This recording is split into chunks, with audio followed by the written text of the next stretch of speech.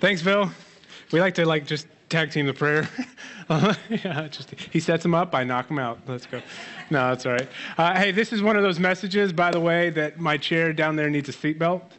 Because I'm so just anxious to come and share with the good news of it that I have to train myself to stay in my seat and not jump up here. So I'm so excited about what we're going to dive into today. So go ahead and turn to Mark chapter 2. As you do, by way of reminder, I'm Mike. I'm one of the pastors here. We are in a summer sermon series, which is hard to say, called Encountering Jesus, where we are looking at what happens when people come face to face with Jesus and how he changes everything. So I was reminded actually this week in my sermon prep of something one of our elders, Jim Zellner, told me a few months ago. He said that whenever someone encountered Jesus in the Gospels, he was always forcing them to make a choice. He was drawing a line in the sand. And I do believe that was true in the Gospels when people were encountering Jesus then, and I believe it's true for us today when we're encountering Jesus. So our encounter today, like I said, is from Mark chapter 2, verses 1 through 12. And so as you guys are flipping there or turning on your phone, I will read it and just listen along. I'm going to read the whole story, chapter 2, verses 1 through 12. And when he, Jesus, returned to Capernaum, after some days it was reported that he was at home.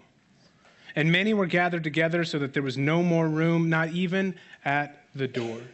He was preaching the word to them, and he came to them, bringing them a paralytic carried by 4 men. And when they could not get near him because of the crowd, they removed the roof above him. And when they had made an opening, they let down the bed on which the paralytic lay. And when Jesus saw their faith, he said to the paralytic, "Son, your sins are forgiven." Now, some of the scribes who were sitting there questioning in their hearts, "Why does this man speak like that? He is blaspheming. Who can forgive sins but God alone?" And immediately Jesus, perceiving in his spirit that they thus questioned within themselves, said to them, why do you question these things in your heart? Which is easier, to say to the paralytic, 'Your sins are forgiven,' or to say, 'Rise up, take up your bed and walk'? But that you may know that the Son of Man has the authority on earth to forgive sins," he said to the paralytic, "I say to you, rise, pick up your bed, and go home." And he rose and immediately picked up his bed and went out before them all, so that they were all amazed and glorified God, saying, "We never saw anything like this." This is God's word. So let's jump into the story and this encounter together. And as we do, we're going to ask and answer 3 questions from this story. Why did Jesus say that? How could Jesus say that? And what happens when Jesus says that? Now, what is that, you ask? Well, great question. Let's look at that together.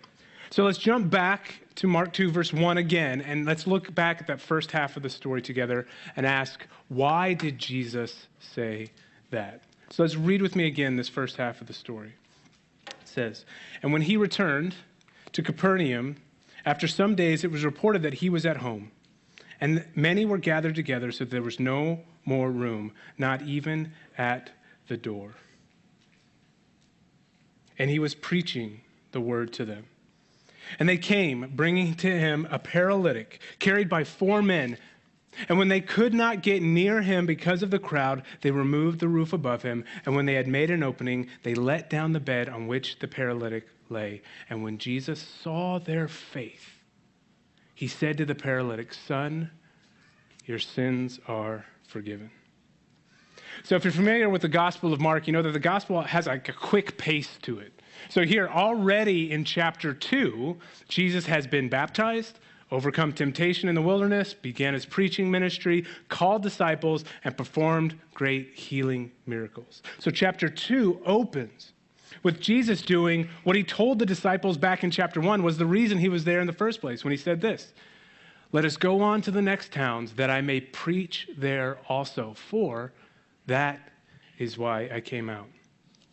So that's what he's doing, preaching in a house. And so many people gathered around that there's literally no more space for anyone to join. And while he's preaching, suddenly some dust starts falling from the ceiling. And then like little shafts of light start breaking through from above. And the ceiling starts to be peeled back, and you see a group of friends creating a hole in the roof big enough for a person to be lowered through. And on a bed, a paralyzed man descending before Jesus and the gathered crowds. And it must have been quite the sight. So can you imagine, like, all of a sudden the hole like above us breaks through and we see somebody lowering somebody down while I'm preaching? That would be pretty crazy. And Jesus, seeing these men who were risking humiliation and were willing to damage someone's house so that their friend could encounter Jesus, he looks at them and commends their faith, and then turning to the paralytic, says words no one was expecting to hear. Son, your sins are forgiven. What? Jesus, no, the line is rise and walk. You missed. Let's try it again. Take it from the top. No, but Jesus said, your sins are forgiven. So we ask, why did Jesus say that? Okay, so to answer that, I actually want to ask a question to all of us. So this is going to be some audience participation, so you're going to have to shout out an answer. So here's the question. When you think about all the messaging we hear all day, every day, from advertisers, voices on the news, from our social media feeds, even from family and friends, in all of these messages, what are we being told is our biggest problem that needs to be fixed? The thing that if this gets solved, we will finally be truly and fully happy. So again, there's multiple answers here, but what do you think we're being told? This is your biggest problem that needs to be solved. What do you think? Money. That's right. What? I'm sorry, was it? Fame. Notoriety. New car. That's right. We were joking with somebody at first service. Not just a new car, but with a bow. Yeah, and on Christmas Eve, and with everybody in your house sipping hot chocolate, and everybody's happy. That's exactly. No, what else? Vacation, experiences, living that Instagram life. What are you doing with your life if you're not vacationing everywhere? All right, what else? Be authentically you. Authentically you. Just be yourself. Express yourself. Then you'll finally fully be happy. What else? This is second service, so we can go for like an hour. This is good. No. Appearance. If you can just lose that weight or do that makeup tutorial, or if you can just get, those ripped abs. Hey, by the way, on that note, this is a free nugget of advice on Father's Day. Hey, guys, fathers, if your kids or your wife are giving you a hard time because of your dad bod, just remind them it's not a dad bod, it's a father figure. Yeah, okay? Yeah. Write that down. Take that down. Yeah, that's the most applause I've gotten in 2.5 years of preaching here. That right there, that's good. No, we could keep going, right? And advertisers, social media feeds, on the news, everywhere we're being told, this is your problem, and if you solve it, you'll finally and fully be happy. But let's be honest, all too often, it's not just the voices out there that are telling us what our biggest problem is, it's our own voice in here. We tell ourselves that our soul's happiness is just a change of circumstance away, that if our biggest problem is loneliness, that lasting happiness is just a relationship or a hookup or even just a marriage away. If our biggest problem is self-worth, that losing 10 pounds or getting that job or degree or into that program or changing our gender or sexuality will give us the love and acceptance we long for and will justify our existence on this planet. If our biggest problem is a lack of control or power, then achieving that promotion or electing this person or making more money will give us our lasting peace. Or maybe, like our friend in the story, real, genuine health concerns seem to dominate our life. And we think, if only we could be healed, then we'd never be sad or discontent again, ever. Whatever we think our biggest problem is, we believe we are just a change of circumstance away from solving it and finally being forever happy. But deep down, we know that's not true. We've seen too many stories of the lottery winners who thought money would solve their problems only for it to destroy their lives. We've seen those who climbed the social or career ladders thinking contentment would be at the top, only to be disillusioned and empty that it didn't deliver what it promised. We've seen how serial relationships never satisfy the longing to end our loneliness. And some of us have even found even marriage didn't take our loneliness away. and with those suffering through real health concerns. A desire for healing is good, but we know that healthy bodies alone can't protect us from broken hearts, bitter hurts, and brooding fears. So I have a pastor friend in Austin, Texas, and in his congregation is one of the top YouTube content makers, a young man making a ridiculous amount of money through his videos. But this young man also knows and loves Jesus. So my friend was telling me that this young man goes to LA for meetings with all these other mega rich YouTube creators who have all the money in the world and all the fame and all the following, everything their hearts desire. They have everything that they were promised would fix their problems. And they are miserable, empty, and hollow. Why? Because their biggest problem still remains. So back to our story here in Mark. If we asked him, what do you think the paralytic would say his biggest problem was? Well, it's pretty obvious. His paralysis.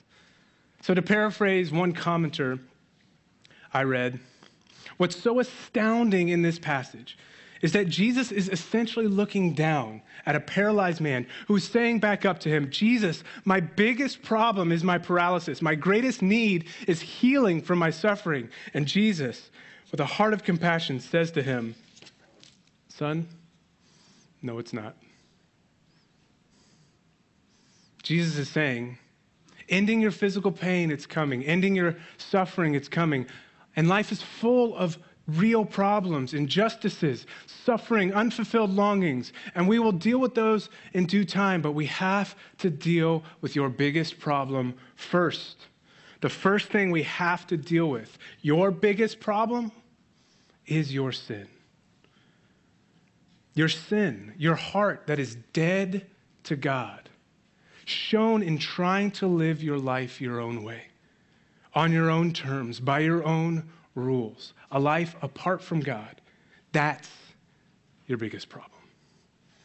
So it reminds me of a story in the Old Testament of Naaman in 2 Kings chapter 5. So Naaman was this super powerful, rich commander of the Syrian army and a worshiper of false Syrian gods.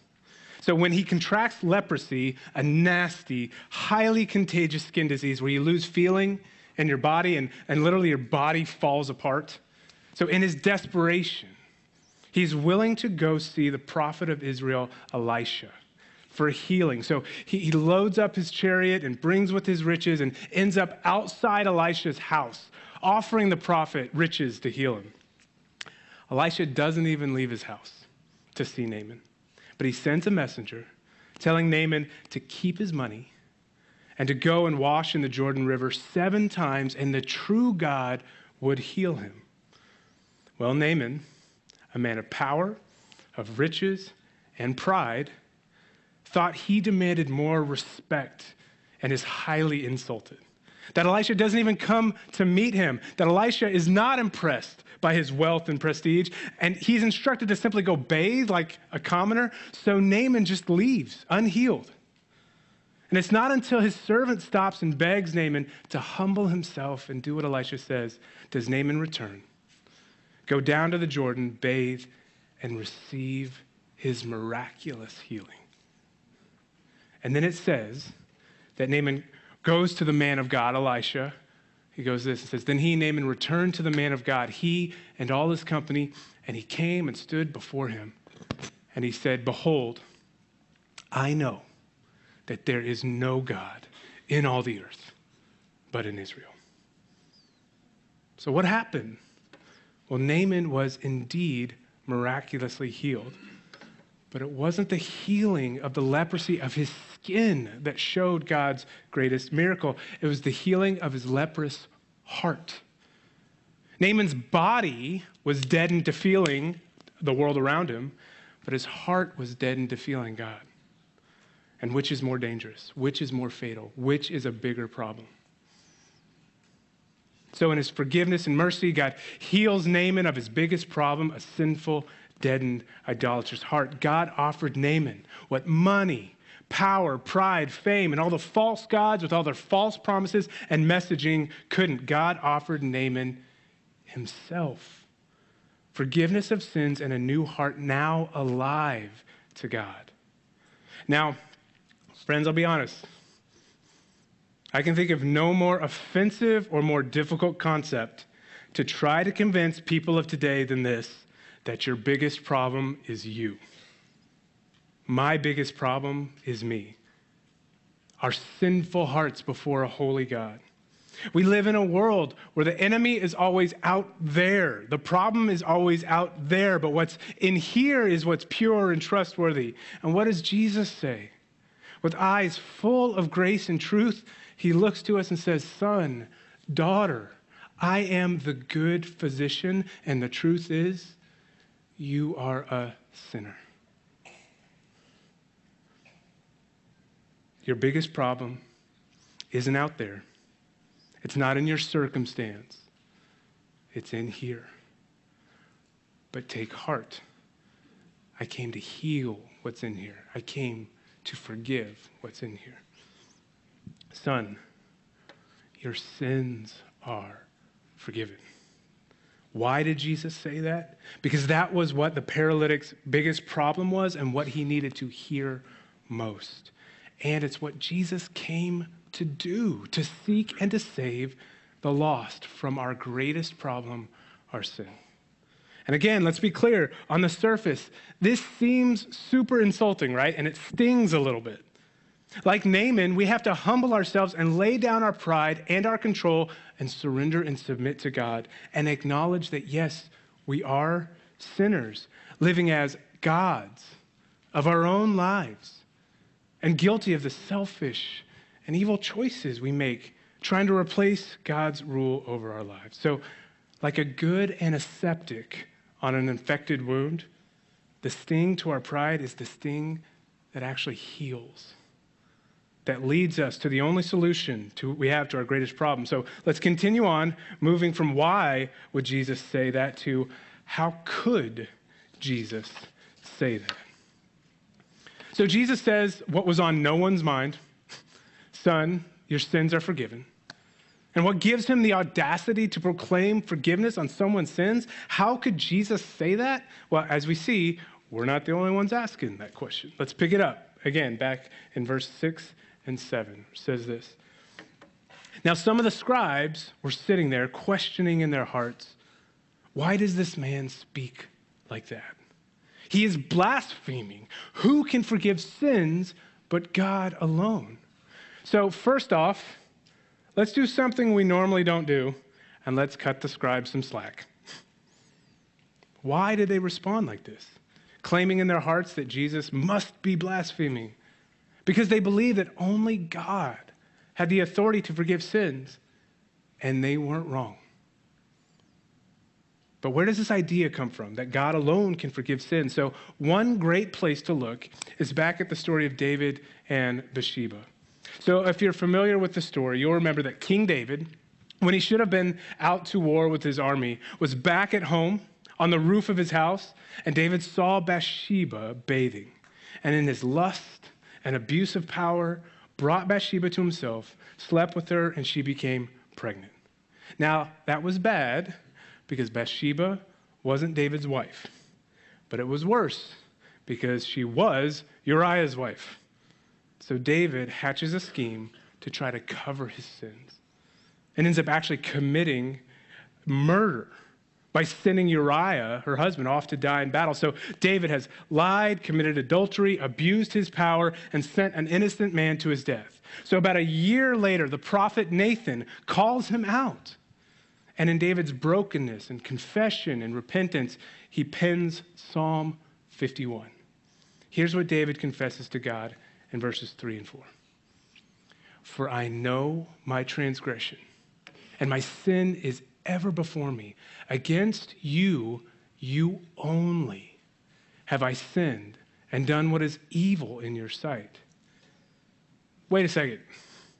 Against you and you only have I sinned? How can David say that?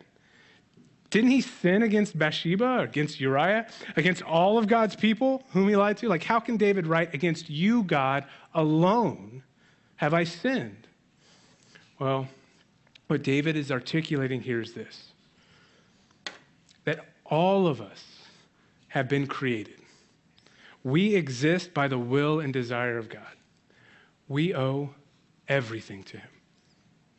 And in creating us, God has claim over us and a purpose for us to honor him, to enjoy him, and to worship him. And as God, he has set his good law upon our hearts on how we should live, how we should honor him and care for one another.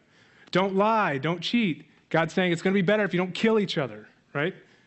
And that law over us is not simply a moral code, but it stems from God's very nature. The holiness of God's law reflects the holiness of God's heart. So to break the law of God is also to deny the truth and worth of God. So for example, what happens when we sin and we lie to someone?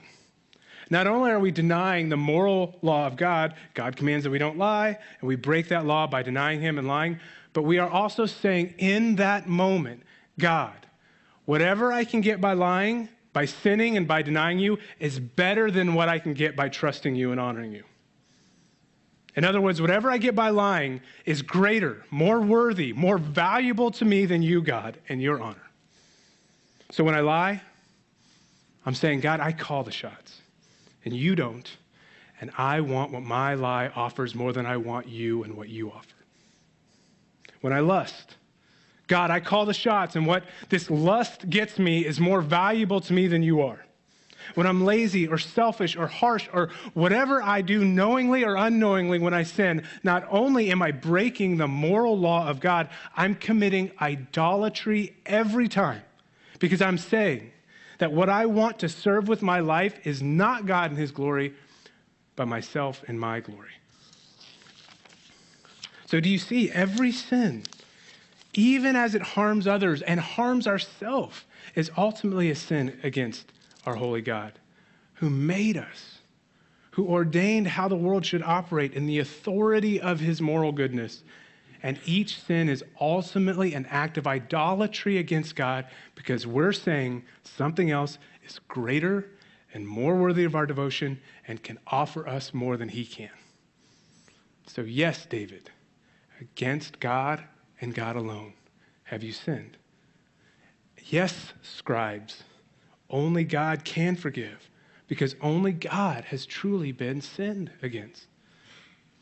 So you remember when I said that I was reminded of Jim Zellner and the words he told me about encountering Jesus, and it always means that Jesus is going to force you to make a choice. He's going to draw a line in the sand.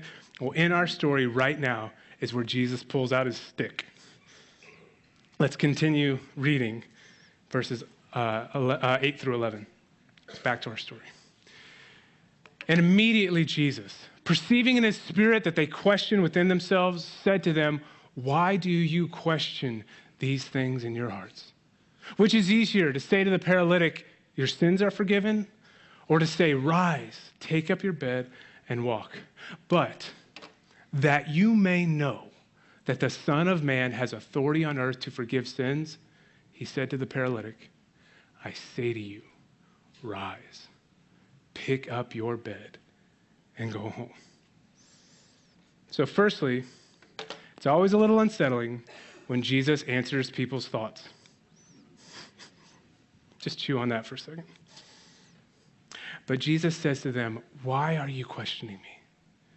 What's easier to say to the paralytic, "Your sins are forgiven," or "Get up and walk"? The assumption of that answer is, well, of course it's easier to say your sins are forgiven. There's no outward evidence of that. But a miraculous healing, like everyone can see that. So Jesus turns, tells them that as the Son of Man, a messianic title, Pastor John walked us through last week, that Jesus does have the authority to forgive sins, and he miraculously heals the paralytic, commands him to rise, and demonstrates his power. That question the scribes had in verse 7 was, why does this man speak like this? And Jesus' answer, because I'm like no other man you've ever met. Jesus, the Son of Man, is the Son of God. God incarnate, Emmanuel, means God with us. And we don't have enough time to fully dive deep into the doctrine of what's called the hypostatic union, but it's that Jesus Christ is fully God and fully man. But that's what Jesus is proclaiming here. Only God can forgive sins, and I can forgive sins because I am God. Jesus is the second person of the mystery of the Trinity, one God in three persons, God the Father, God the Son, God the Holy Spirit. So just check this out.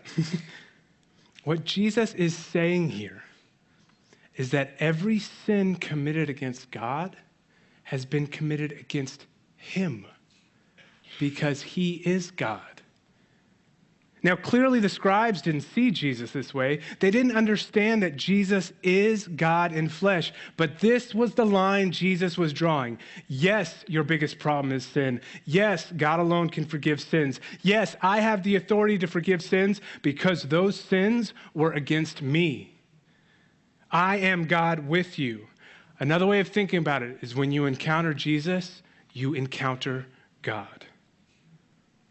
And this is monumental. Friends, who is Jesus to you? Is he just someone you come to church for and you're willing to give a shot if he can give you the fixes to those lesser problems we talked about? Jesus, I'll follow you if you'll get me that spouse. Jesus, I'll follow you if you can help my business succeed. Jesus, I'll follow you if you can get my party in power or my marriage on track or take away my suffering or make sure my kids turn out this way. Jesus, I'll follow you if you can agree to my terms of our arrangement. Now, is that coming to Jesus as God? Or is it coming to Jesus as your assistant? So, here, before the crowd, Jesus draws a line in the sand, saying, I'm here to solve your biggest problem, to offer you what no one else can, forgiveness for your sin. And how can I offer it? Because I'm the one you sinned against.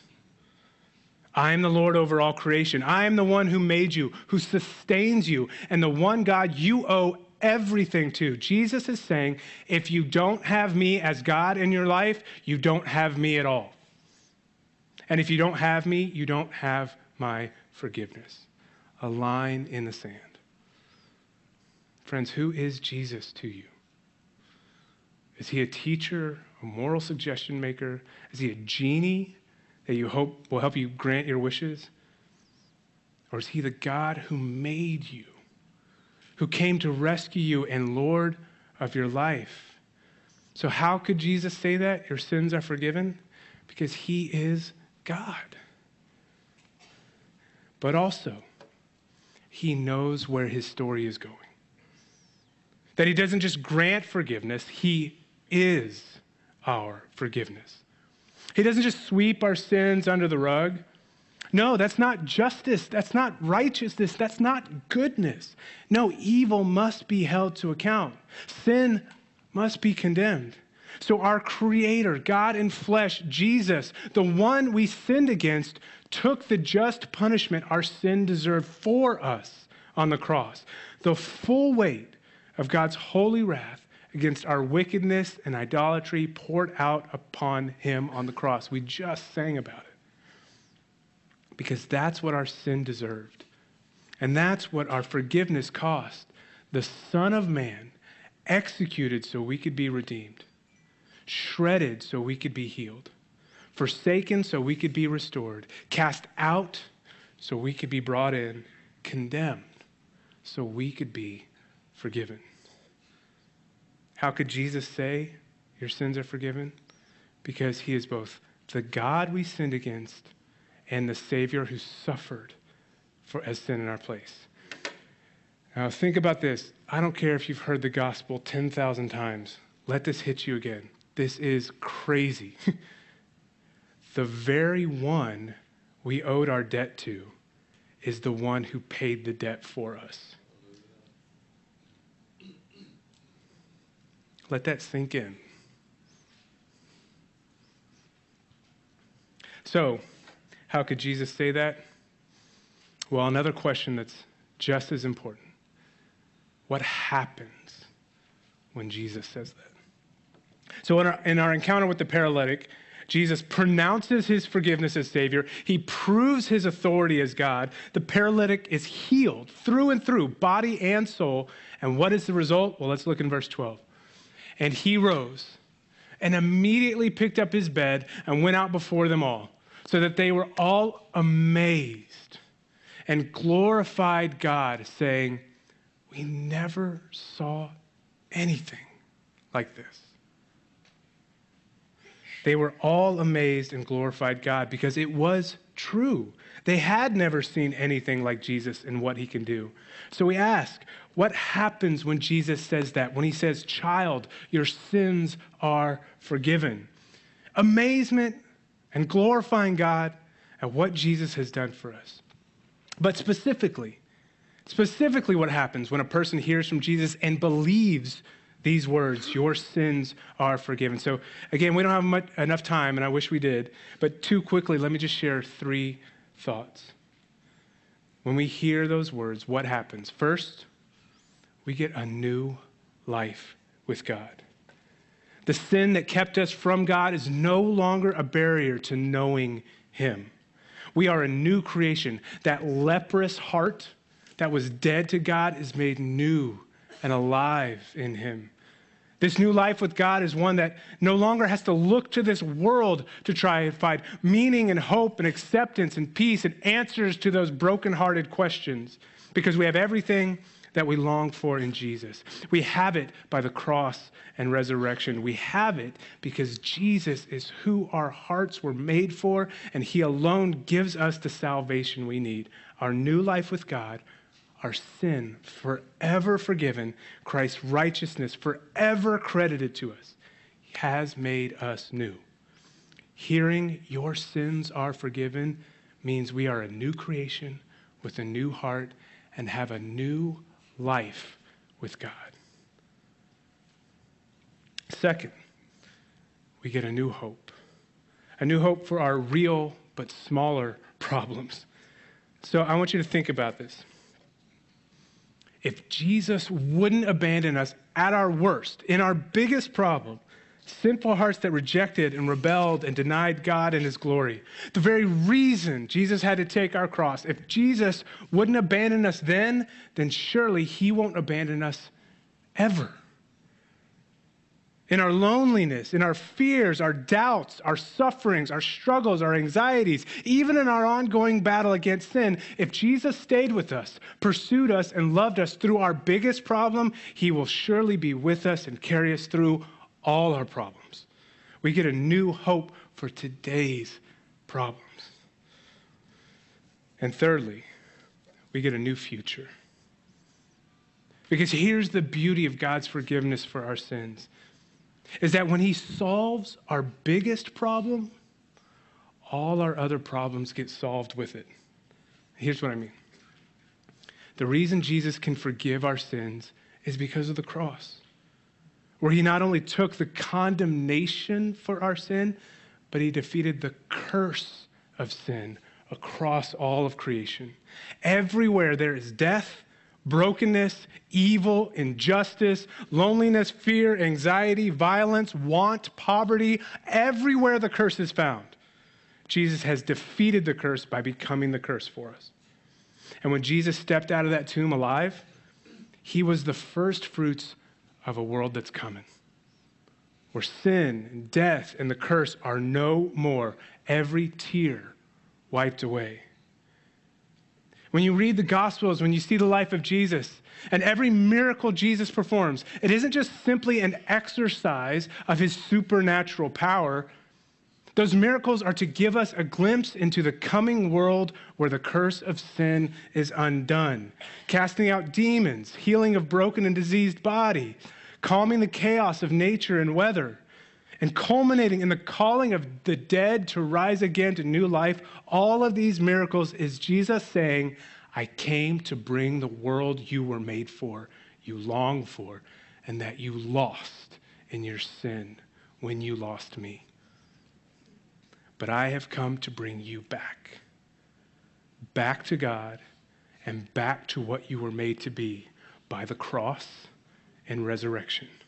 where your sin is forgiven and the curse is defeated and a new future is secure with me.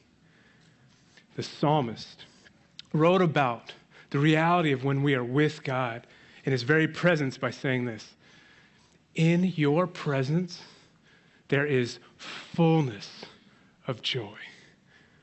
At your right hand are pleasures forevermore. This is the future hope for the forgiven. Being in the presence of God, in the fullness of joy, with pleasures forevermore, all because Jesus has defeated sin and its curse by the cross. So that not only is our greatest problem solved, but every other problem with it. As C.S. Lewis so eloquently said about what we have in Jesus, he wrote this. He says, look for yourself, and you will only find in the long run only hatred, loneliness, despair, rage, ruin, and decay. But look for Christ, and you will find him, and with him, everything else thrown in. Encountering Jesus, the God who made us, the Savior who forgives us, the joy of every longing heart. So I want to conclude this way. There are many good things you might hear spoken to you over you in your life. You got the job. Congratulations on finishing the project. You've been accepted this. Someone might say to you, or maybe has even said to you, I do. Or one of my personal favorite things to hear, Happy Father's Day, Daddy, I love you.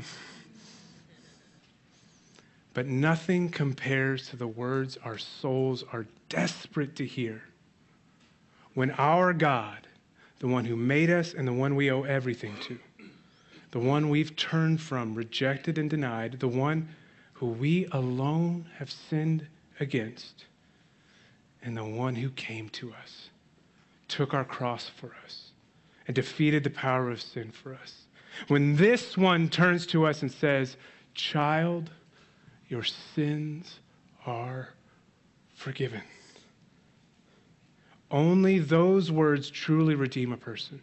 Only those words bring a hope to never dim or die. Only those words set us free. Only those words bring us back to God. And only those words leave us forever amazed and glorifying God, saying, we've never seen anything like this.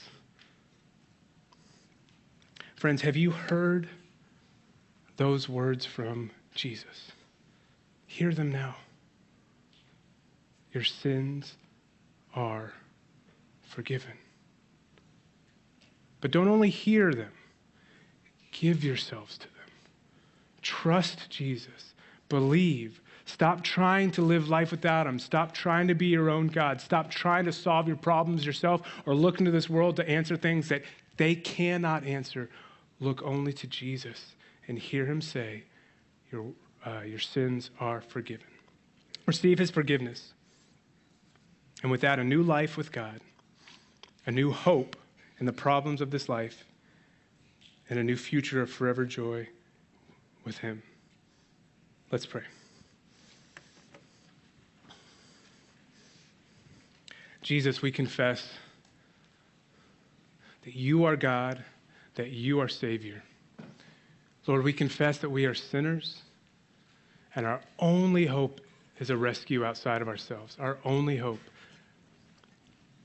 is Jesus, that you came, lived the perfect life we should have lived. You died on the cross to endure God's wrath of our sin that we deserved.